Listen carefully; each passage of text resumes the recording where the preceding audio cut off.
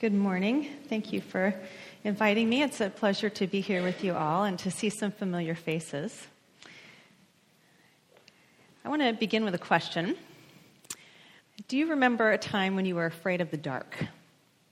You probably have to think back to your childhood, or maybe you don't, and I won't go there. Maybe you were a child, but maybe you still are afraid of the dark. But in the house where I grew up, the boiler room was right outside my bedroom, and I could hear the furnace click on in the middle of the night. My bedroom was pitch black, and so when that furnace clicked on, and it was this rumbling noise, it sounded kind of like an animal. I imagined what sort of monsters there might be lurking there in the dark where I couldn't see. So years later, I won't say how many years later, when the Pixar movie Monsters, Inc. came out, which is now a family favorite, it brought back those childhood memories, but in a pleasant kind of way because it's funny, has a touch of humor. And in this movie, if you're familiar with it, monsters sneak into children's bedrooms and scare them to collect their screams. And these screams are a power source for their city of Monstropolis. The monsters need the darkness to do their scaring because if you were actually to see them as they are, they don't look very scary. In the dark, a shirt hanging over a chair with the arm of the shirt waving in the breeze that's coming through the window is distorted and becomes a monster. When a room is dark, objects are there, but we either can't see them right or we can't see them at all. We need light to see. It's science. When we turn on the light, the monsters are exposed, or the monsters are exposed, because we can see the room as it really is. In John's Gospel, Jesus is the light that illuminates the darkness so that we can see the world as it really is. And we can see God for who he really is. Now, John's unique when we compare this gospel to the other gospels. John has stories like the raising of Lazarus and Jesus washing the disciples' feet that aren't found in any other gospel. But John also doesn't have stories that we might associate with our knowledge of Jesus. There's no temptation account. There's no narration of Jesus' baptism. There's no calling of the 12 disciples. They're just assumed. They're just kind of there, but we're not told how they get there. There's no transfiguration. There's no Lord's Supper. There are no exorcisms. And there are no parables. Jesus rarely mentions the kingdom of God, just a handful of times. And the kingdom of God is a staple of Jesus' preaching in Matthew, Mark, and Luke. A commentator, Mark Allen Powell, quipped that instead of talking about the kingdom of God or the Mosaic law, Jesus primarily talks about himself. Jesus says things like, "I am the light of the world. Whoever follows me will never walk in darkness, but will have the light of life." He says, "I am the bread of life. I am the resurrection and the life. And I am the way and the truth and the life." John's Jesus is the source of light and life. He exposes the world, shows the world for what it is, and he shows God for who he is.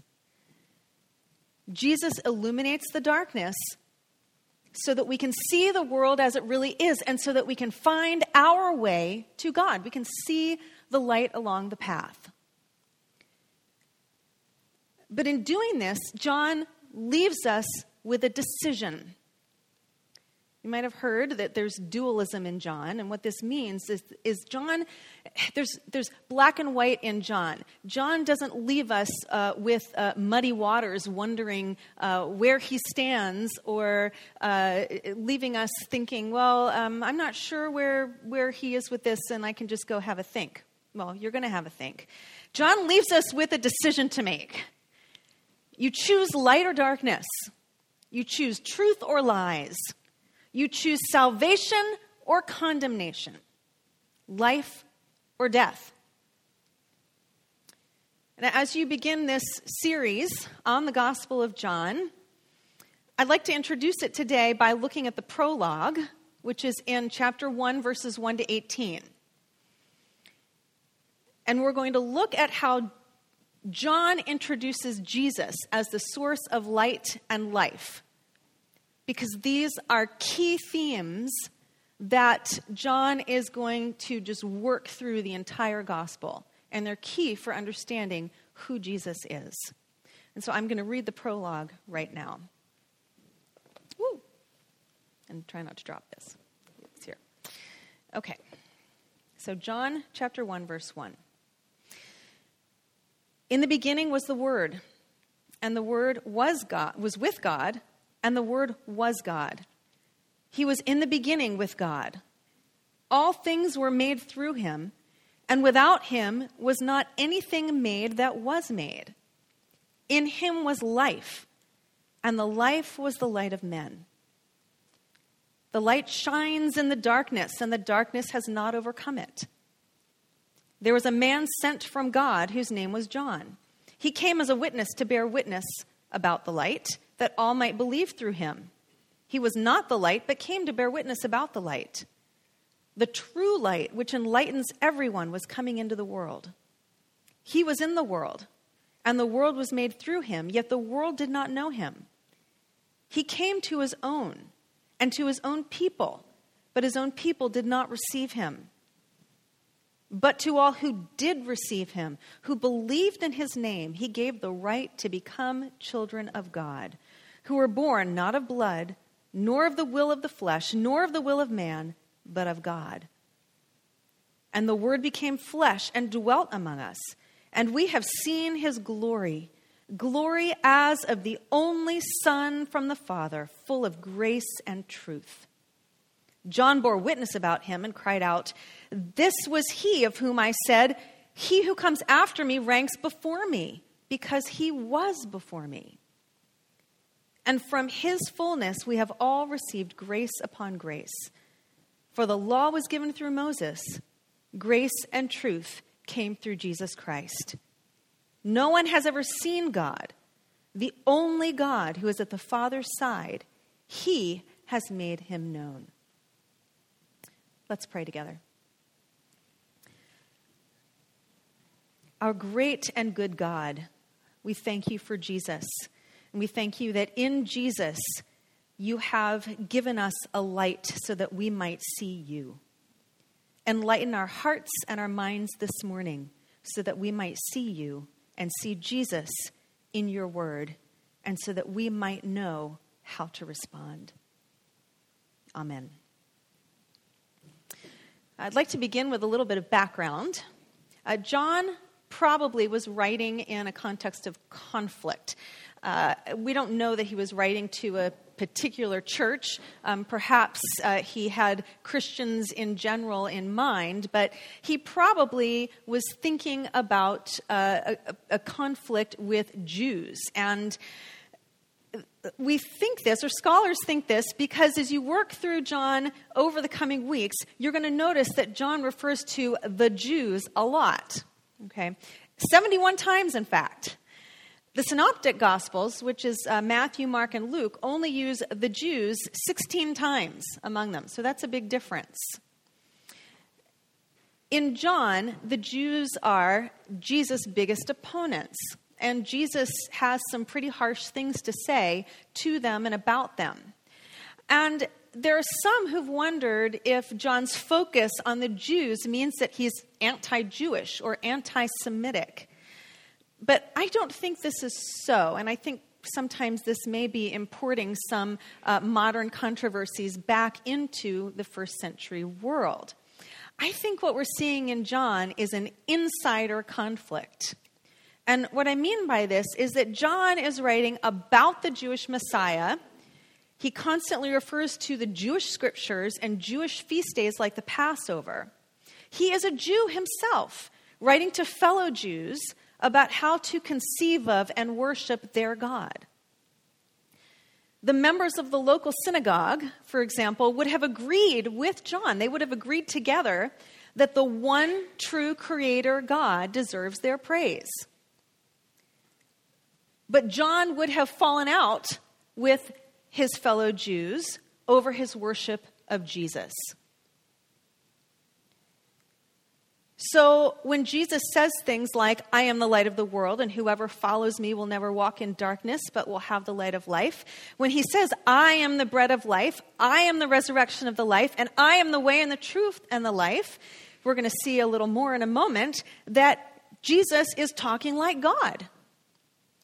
But with a twist. The world as it really is a world in which Jesus and the Father are one. This is what John tells us. Jesus says, I and the Father are one. He says, if you've seen me, you've seen the Father. And he says, before Abraham was, I am, using the very words that God spoke to Moses at the burning bush. Jesus' opponents, the Jews, take this as a proclamation of his divinity, and they seek to stone him. They know what he's claiming. So when Jesus shines his light on to show the world as it really is, and to show God who he really is, many people don't like what they can now see. For them, this isn't supposed to be what the world looks like. And this isn't supposed to be what God looks like. And so they prefer to return to the darkness. So now I'd like to look at the text. I've already read it, so we're going to walk through it together. You can refer to your Bibles if you wish. John's prologue, again, chapter 1, verses 1 to 18, it provides a key for unlocking everything else in the gospel. It's called a prologue because it's set apart from the rest of the action that follows it.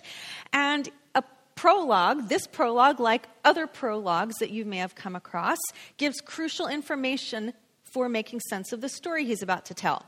If we were to miss it, we would be like people who shuffle in late to a theater and have missed the opening scene and can't make sense of the rest of the action. You've come across a prologue before if you've read Romeo and Juliet.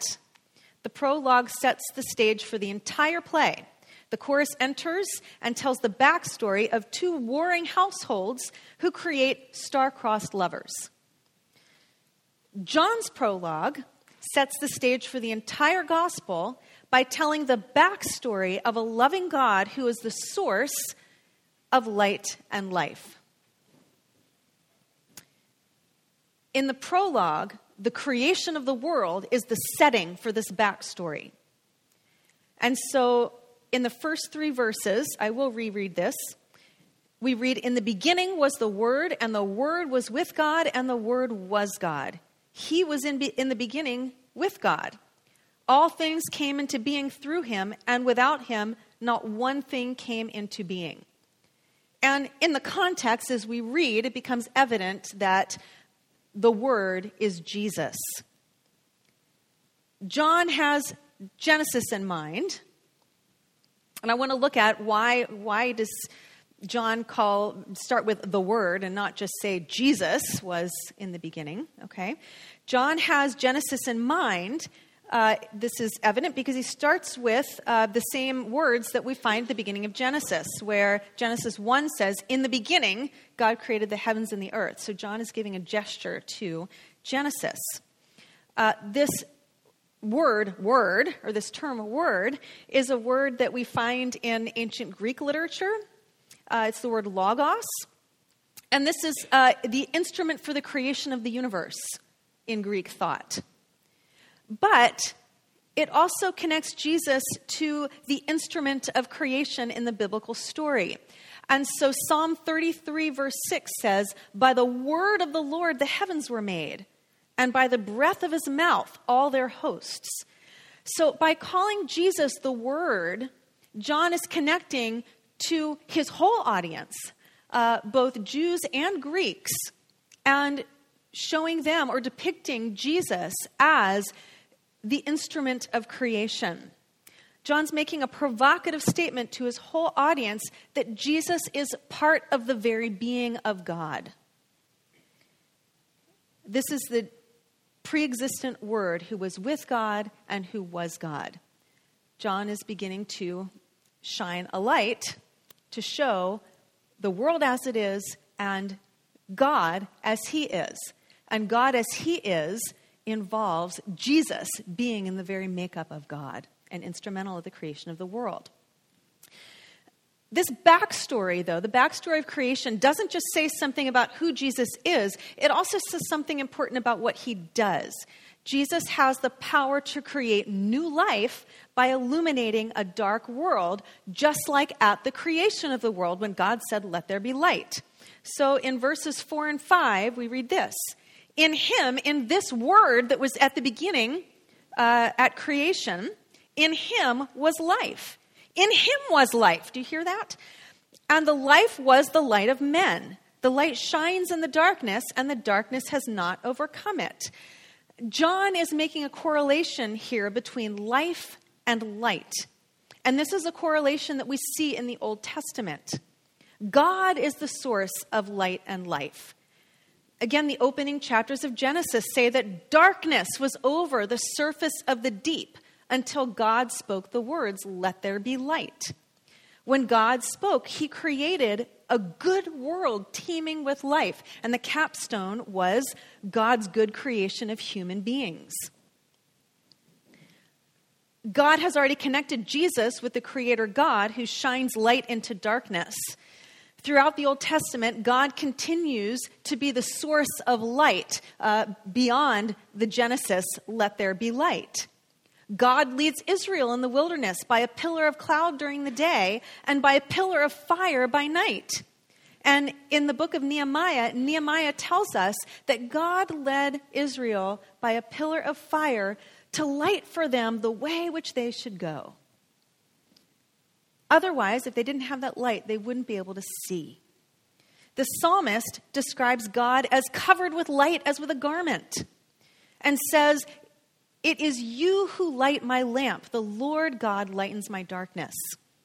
The light that God shines in the darkness is the source of salvation in the Psalms. "The Lord is my light and my salvation. Whom shall I fear?" And God's light is equivalent with truth and is the source of life. And so the psalmist pleads, "Send out your light and your truth. Let them lead me. Let them bring me to your holy hill and your dwelling." This is talking about the temple, the tabernacle, and then later the temple. The dwelling place, the light that God shines is to lead people to his dwelling place, the place where God dwells with his people. Now John says that in Jesus was the life and the light of human beings. Jesus is the source of light that overcomes the darkness to lead people to God's dwelling place. And here they may enjoy life with God. Here and throughout the rest of the gospel, John, as I mentioned, presents this light and darkness as opposites and presents people with a choice.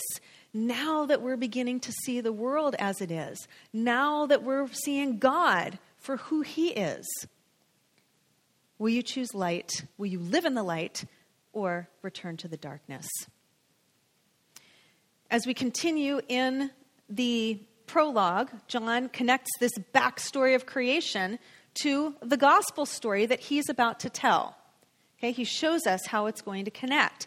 He tells us what happens with Jesus, or when Jesus, the true light that gives light to everyone, when he is in the world. And this is where, I'm skipping down here to verse 9. He says, "The true light, which enlightens everyone, was coming into the world." And the verses that precede this, we have a contrast with John the Baptist, who bore witness to the light, but who wasn't the light. So now here's Jesus coming into the world as the true light. Now, John uses the word world here and throughout the gospel differently than we normally use it. In The Princess Bride, another family favorite. Okay, you may know this movie. I might also recommend the book. The book is better than the movie. The villain, Vizzini, he keeps saying, inconceivable, every time the dread pirate Roberts accomplishes an impossible task as he's chasing them down. And so Vizzini's sidekick, Inigo Montoya, finally says, you keep using that word. I do not think it means what you think it means.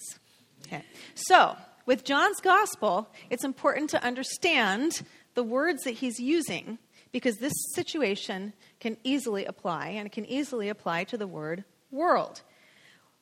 We might think of the world as the earth, or the earth and all the people in it, like the whole world has come to Los Angeles for the Olympics. Okay, I think I saw that somewhere in a byline. In ancient literature, it can refer to even the whole material order. It can include the universe. But in John's gospel, the world is the earth and all of fallen humanity that's hostile to God. So when you come across the word world in John, you need to think world equals fallen humanity hostile to God. Okay? Humanity is enveloped in darkness because of sin and rebellion against God, just like the deep was enveloped by darkness at creation. God said, let there be light to illuminate the darkness and create that world teeming with life. In John's gospel, Jesus illuminates the dark, chaotic corners of humanity that are hostile to God in order to create new life in and among us. And so John goes on to describe two responses to Jesus' illuminating work. What we see here is that when Jesus comes and shines his light, he doesn't just show the world as it is and show God for who he is. He also shines his light on humanity and shows us for who we are. And that's not always very comfortable. So there are two responses to Jesus' illuminating presence in the world. First, in verses 9 and 10, the true light, which enlightens everyone, was coming into the world. He was in the world, and the world was made through him, yet the world did not know him. He came to his own, and his own people did not receive him. Jesus was in the world, a world that he himself created to be good, but that is now hostile. He came to this hostile world that had his stamp on it, like the mugs and dishes we have from St. Andrew's Pottery has the stamp of George the Potter on the bottom of them. He came to his own people, the Jews. But when Jesus flipped on the light, he showed them the world as it is, and God for who he is, and human beings for who they are. These familiar people preferred the darkness. And so they didn't know him and they didn't receive him. I'm full of movie illustrations today. This is my last one, I think. I promise. And this one comes from The Matrix, okay, which you may know. In this movie, computers have taken over the world. They've created a false virtual reality to keep people in bondage, and people think they're free, but actually they're in these pod-like tombs and their bodies are being sucked for energy. Okay? Morpheus is the leader of the group that's escaped from the Matrix, and he's fighting against the computers, and he contacts Neo, whose mind the computers are still controlling at this point. And here's what Morpheus says to him. He says, let me tell you why you're here. You're here because you know something. What you know you can't explain, but you feel it. You've felt it your entire life, that there's something wrong with the world. You don't know what it is, but it's there like a splinter in your mind driving you mad. It's this feeling that has brought you to me. Do you know what I'm talking about? And the Matrix is what Neo asks. Do you want to know what it is? And Neo nods dutifully, or else we wouldn't have the movie.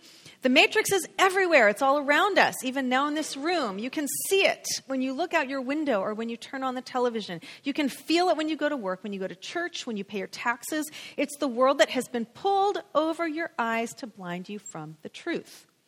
What truth? Asks Neo. That you are a slave, Neo, like everyone else. You were born into bondage, born into a prison that you cannot smell or taste or touch, a prison for your mind. Unfortunately, no one can be told what the Matrix is. You have to see it for yourself. And so Morpheus takes out 2 pills, one blue and one red. And he says, this is your last chance. After this, there's no turning back. You take the blue pill, the story ends, you wake up in your bed and believe whatever you want to believe. You go back to the darkness, okay? Back to your dreams, back to the monsters. I'm mixing movies here, okay? You take the red pill, you stay in Wonderland, and I show you how deep the rabbit hole goes. Remember, all I'm offering is the truth and nothing more. Okay. Jesus, of course, doesn't dole out pills. Right? He shines light on the truth about what it means to worship and serve God. He shines light on the truth about the world, about God, and about humanity in the world. What these verses 9 and 10, show is that those who don't know or receive Jesus, it's like they're in these pod-like tombs. And they're returning to the darkness, preferring the monsters of their imagination to the truth. But it's different for others. And we read about this in verse 12. But to all who did receive him, there's a contrast between those who did not receive him, those who did receive him, who believed in his name. And I think this is defining further what it means to receive him. Receiving Jesus means to believe in his name. To all who did receive him, that is, who believed in his name, he gave the right to become children of God, who were born not of blood, nor of the will of the flesh, nor of the will of man, but of God. Here we see the explosion of Jesus' creative work. This, I think, is exciting because John uses the same creation language here that he had used at the beginning of this passage. Remember, in the first 3 verses, we had read that all things were created through the Word. Now, in these verses, John says more about Jesus by saying that those who receive him, who believe in his name, are born, or they're created. It's the same language, okay? It can get lost in our English translations. They're created anew, not of blood, nor of the will of the flesh, nor of the will of man, but of God. So I think we need to get this, that as John is presenting creation as the setting of the backstory, it's not just to say, oh, look, Jesus is equal with God, but it's to show us the very foundation for Jesus' creative work in creating new life in humanity that runs throughout the whole gospel. This is Jesus' MO. This is what he does.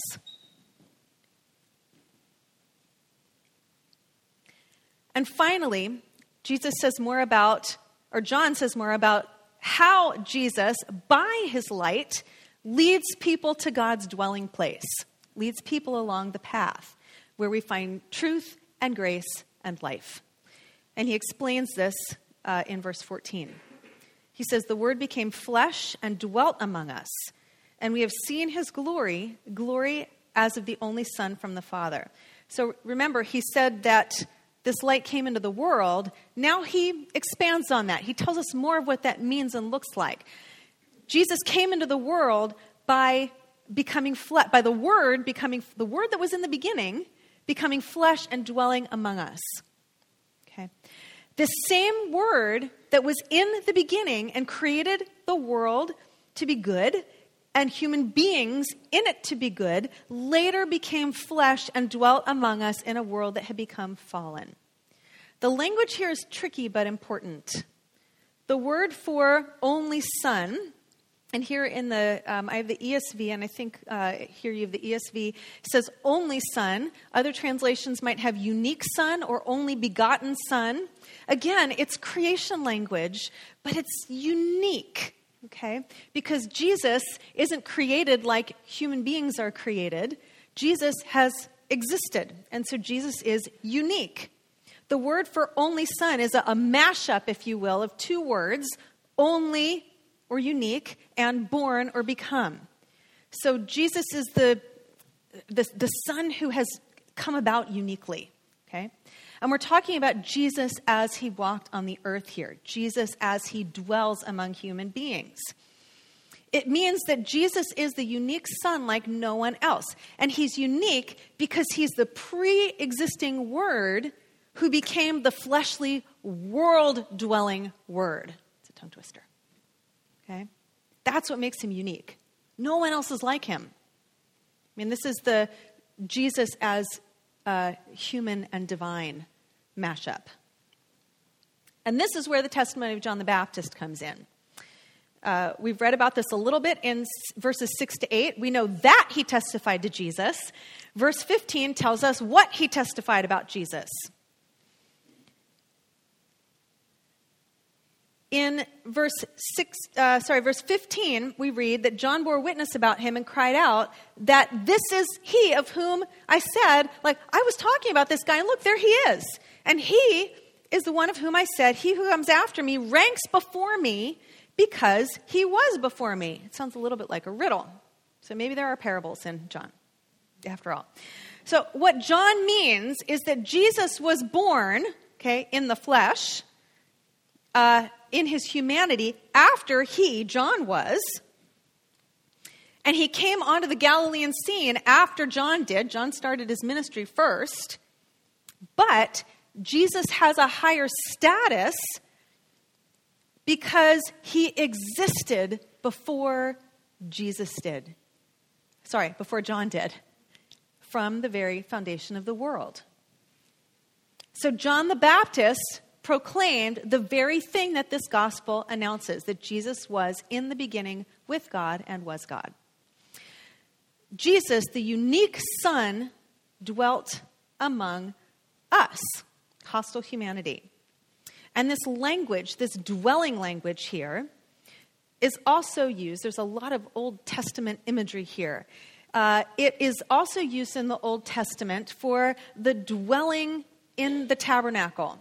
It's used in both a noun form and a verb form. So the noun means to live or to dwell in a tabernacle, and its noun form is used to actually refer to the tabernacle or God's abiding presence with his people, especially when God dwelt with his people in the wilderness and traveled with them. But God's dwelling with his people was limited because he's holy and they were sinful and rebellious. John here in these verses reminds the audience that while Moses indeed saw God's glory, no one, not even Moses, had seen God's face. Moses saw God's back. That's as close as Moses got. You can read about it in Exodus 33. The only God, he says, no one has ever seen God. And this is verse 18. Here I think we've got another riddle-like saying. No one has ever seen God. The only God who is in the Father's heart, he has made him known. And this only God language, this is the same language that is used earlier for the only Son or the only begotten Son. But here John says the only or unique God, the only begotten God. This is what he calls Jesus. Can we wrap our heads around this for a minute? No one has ever seen God. The only God, he's talking about Jesus here, who is at the Father's side, he has made him known. So Jesus, this unique God, because he's the pre-existing Word, who is then also the fleshly world-dwelling Word, okay, or God, or one, is the only one in whom holy heaven meets a hostile world. He is the one then who shines the light that brings people to God's dwelling place, shines the light along the path to God's dwelling place. And he does that because he himself is that dwelling place. And so later in the gospel, when Philip, one of the disciples, says to Jesus, "Show us the Father and we will be satisfied," Jesus says, "Have I been with you so long and you still don't know me? Whoever has seen me has seen the Father." That's in John 14:9. He's saying, look at me. I am the one who lights the way to God. Worship, according to John, is not properly or merely centered in Jesus, but it's more deeply and fully and profoundly centered in God because Jesus makes the Father known. Jesus illuminates the way. So where do we see the payoff of what we've seen in the prologue in the rest of the gospel? And I quickly want to highlight two episodes. I think first is in Jesus' interaction with Nicodemus. And I want to mention this because I think of all passages in the gospel, it's some verses here that we're most familiar with. Nicodemus is a Pharisee, so he's a Jewish leader. He's a ruler of the Jews. So if anyone, we would expect him to see clearly who God is. But he comes at night under the cover of darkness because he doesn't want anyone to know that he's coming to see Jesus. His cover of darkness, I think, points to his spiritual darkness. Jesus tells Nicodemus that a person must be born again to see the kingdom of God or to have eternal life. And here, I think in this passage, this is one of the few places that we read about the kingdom of God, that it's interchangeable with eternal life. Nicodemus doesn't understand. He doesn't see. And he thinks Jesus is talking about physical birth, like going back again into your mother's womb, as if you could do that and being born again. But Jesus talks about a second birth of water and the Spirit. Remember in the prologue, John had said that all who received him, all who received Jesus, who believed in his name, he gave the power to become children of God. It's a new creative act that Jesus is doing, making new creatures. They're born not of blood, nor of the will of the flesh, nor of the will of man, but of God. And now in Jesus' teaching to Nicodemus, we see that it's the Spirit who is the power that Jesus gives for this new creation. And we continue to see teaching on the work of the Spirit, not just the Father and the Son, but also the work of the Spirit in this creative act among humanity. Then comes the famous verse of bumper stickers and billboards that we're probably most familiar with. For God so loved the world that he gave his only Son, that whoever believes in him would not perish but have eternal life. But let's hear the rest. And this is in verses 17 to 21. For God did not send his Son into the world to condemn the world, but in order that the world might be saved through him. Whoever believes in him is not condemned, but whoever does not believe is condemned already because he has not believed in the name of the only Son of God. And this is the judgment. The light has come into the world, and people loved the darkness rather than the light because their deeds were evil. For everyone who does wicked things hates the light and does not come into the light, lest his deeds should be exposed. But whoever does what is true comes to the light so that it may be clearly seen that his deeds have been carried out in God. I hope you can see the themes from the prologue that just echo through this passage. They're themes of belief and unbelief, of light and darkness, of condemnation and salvation. God loved this sinful, hostile world and gave his Son to illuminate the darkness, to illuminate what the world is really like, what God is really like, and what humanity is really like. And this is so that those who believe in him would have eternal life. This is the path to the dwelling place of God that I read about in the Old Testament. Jesus says here, if you were listening carefully, that his purpose, though, in coming was not to condemn, but to illuminate the darkness. Okay, did you hear that? People condemn themselves by their response to Jesus. Jesus illuminates the way. And so again, John leaves people with a choice. It's a kind of choice that we see in this passage and throughout the whole gospel. Here's the truth to light your way. What are you going to do about it? Are you going to live in the light? about the truth about God and the world and about humanity, about who you are, or are you going to slink back into the darkness? Another passage, and this is quick, is Jesus' interaction with the crowd after he feeds them. This is chapter 6. And this is another famous story where Jesus multiplies loaves and fishes for a crowd. The crowd reacts happily, but after this, they ask Jesus for a sign like Moses feeding the Israelites in the wilderness. Of course, we're reading thinking, oh my goodness, really? They probably, though, want to assert Moses' authority by asking Jesus to perform a greater sign than he did. But they can't see that that's what he just did. Now, Jesus doesn't point this out. Instead, he explains that it was actually God and not Moses who performed that sign for Israel in the wilderness. And now God has gone and done it again, but to an extraordinary degree. The Israelites who ate manna in the wilderness, they eventually died. But now the bread that Jesus is offering, or that Jesus is eternal and for all people, not just Israel. And so Jesus says that he is the bread of life. Whoever believes in him has eternal life. Jesus doesn't replace God as the bread giver, but he's the Father's true, superabundant bread of eternal life for the world. And when the crowd presses for Jesus for clarification, he says, the bread that I will give for the life of the world is my flesh, which points to his death and resurrection.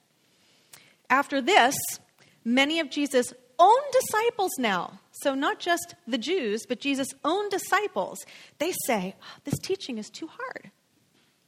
And they turn back and they no longer walk with him. They no longer follow him. When Jesus shines the light in on the world, on who God is and who they are, it's too hard. And they go back to the darkness. They don't like what they see. This isn't supposed to be what God looks like, and this isn't supposed to be what I look like. The 12 there, though, they're still there, and Jesus says to them, do you want to go away too? And Peter replies, I love this, Lord, to whom shall we go? You have the words of eternal life.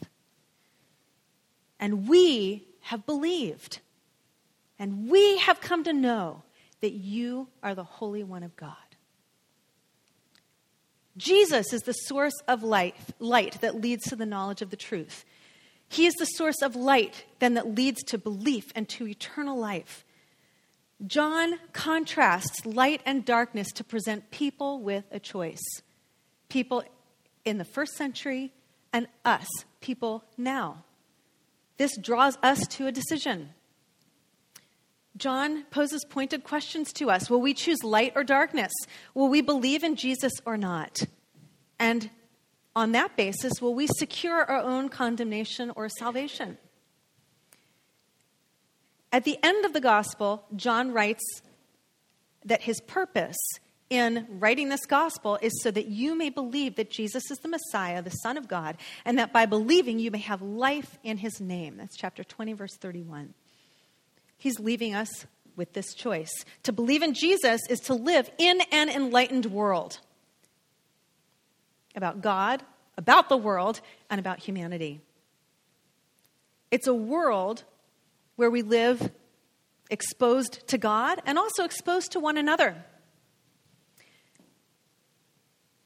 I think, though, that there are still things that may keep us up at night, even though the monsters may have changed. When Jesus shines light into our hearts, into our lives, and in our communities, whether we're dealing with Jesus for the first time or whether we're dealing with Jesus and seeing his light for years, we may find sometimes that we prefer the darkness to the light. We may find that we don't like what we see. We had never imagined that God would look like this. There are still things that make us say, like some of Jesus' first disciples, this is a hard saying. And these things make us want to turn our backs and to stop following Jesus, or not follow him in the first place and to slink back into the darkness. But John is relentless in presenting us with a choice. I think that's what you'll see as you walk through this gospel. If we turn our backs, then we're going to go back into a dark dream world in which we cannot clearly see, in which John says we're actually blind. And blind people, it doesn't matter whether they have light or not, they can't see at all. I mean, that's science. What will truly satisfy our souls and calm our fears is life in the presence of this illuminating, life-giving God. In a sermon, The Weight of Glory, C.S. Lewis comments that it would seem that our Lord finds our desires not too strong but too weak. We are half-hearted creatures fooling around with drink and sex and ambition when infinite joy is offered us, like an ignorant child who wants to go on making mud pies in a slum because he cannot imagine what is meant by the offer of a holiday at sea. We are far too easily pleased. And I guess I'd like to imagine that ignorant child as a child who either can't see or refuses to see what God offers us in Christ. And so I want to ask myself, and I want to ask you all this morning, will we prefer the darkness when the light exposes truth about the world, about God, about humanity, about our own hearts that we don't like? Instead, let us now and continually say with Peter, Lord, to whom shall we go? You have the words of eternal life. We have believed and have come to know that you are the only one, the Holy One of God. Let's pray.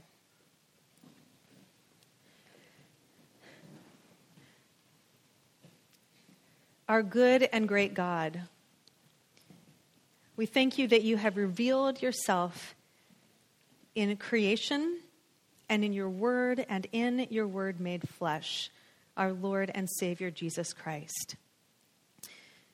And we thank you that you have opened our eyes and our hearts through the illumination that Jesus provides and that he has provided by living among us and by sending his Spirit.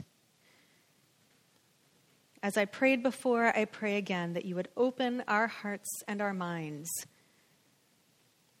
to your word, to the work of your Holy Spirit, so that we might respond in faith, in belief, and follow Jesus unto eternal life. Help us to help one another, pointing each other to Jesus. I pray in his name. Amen.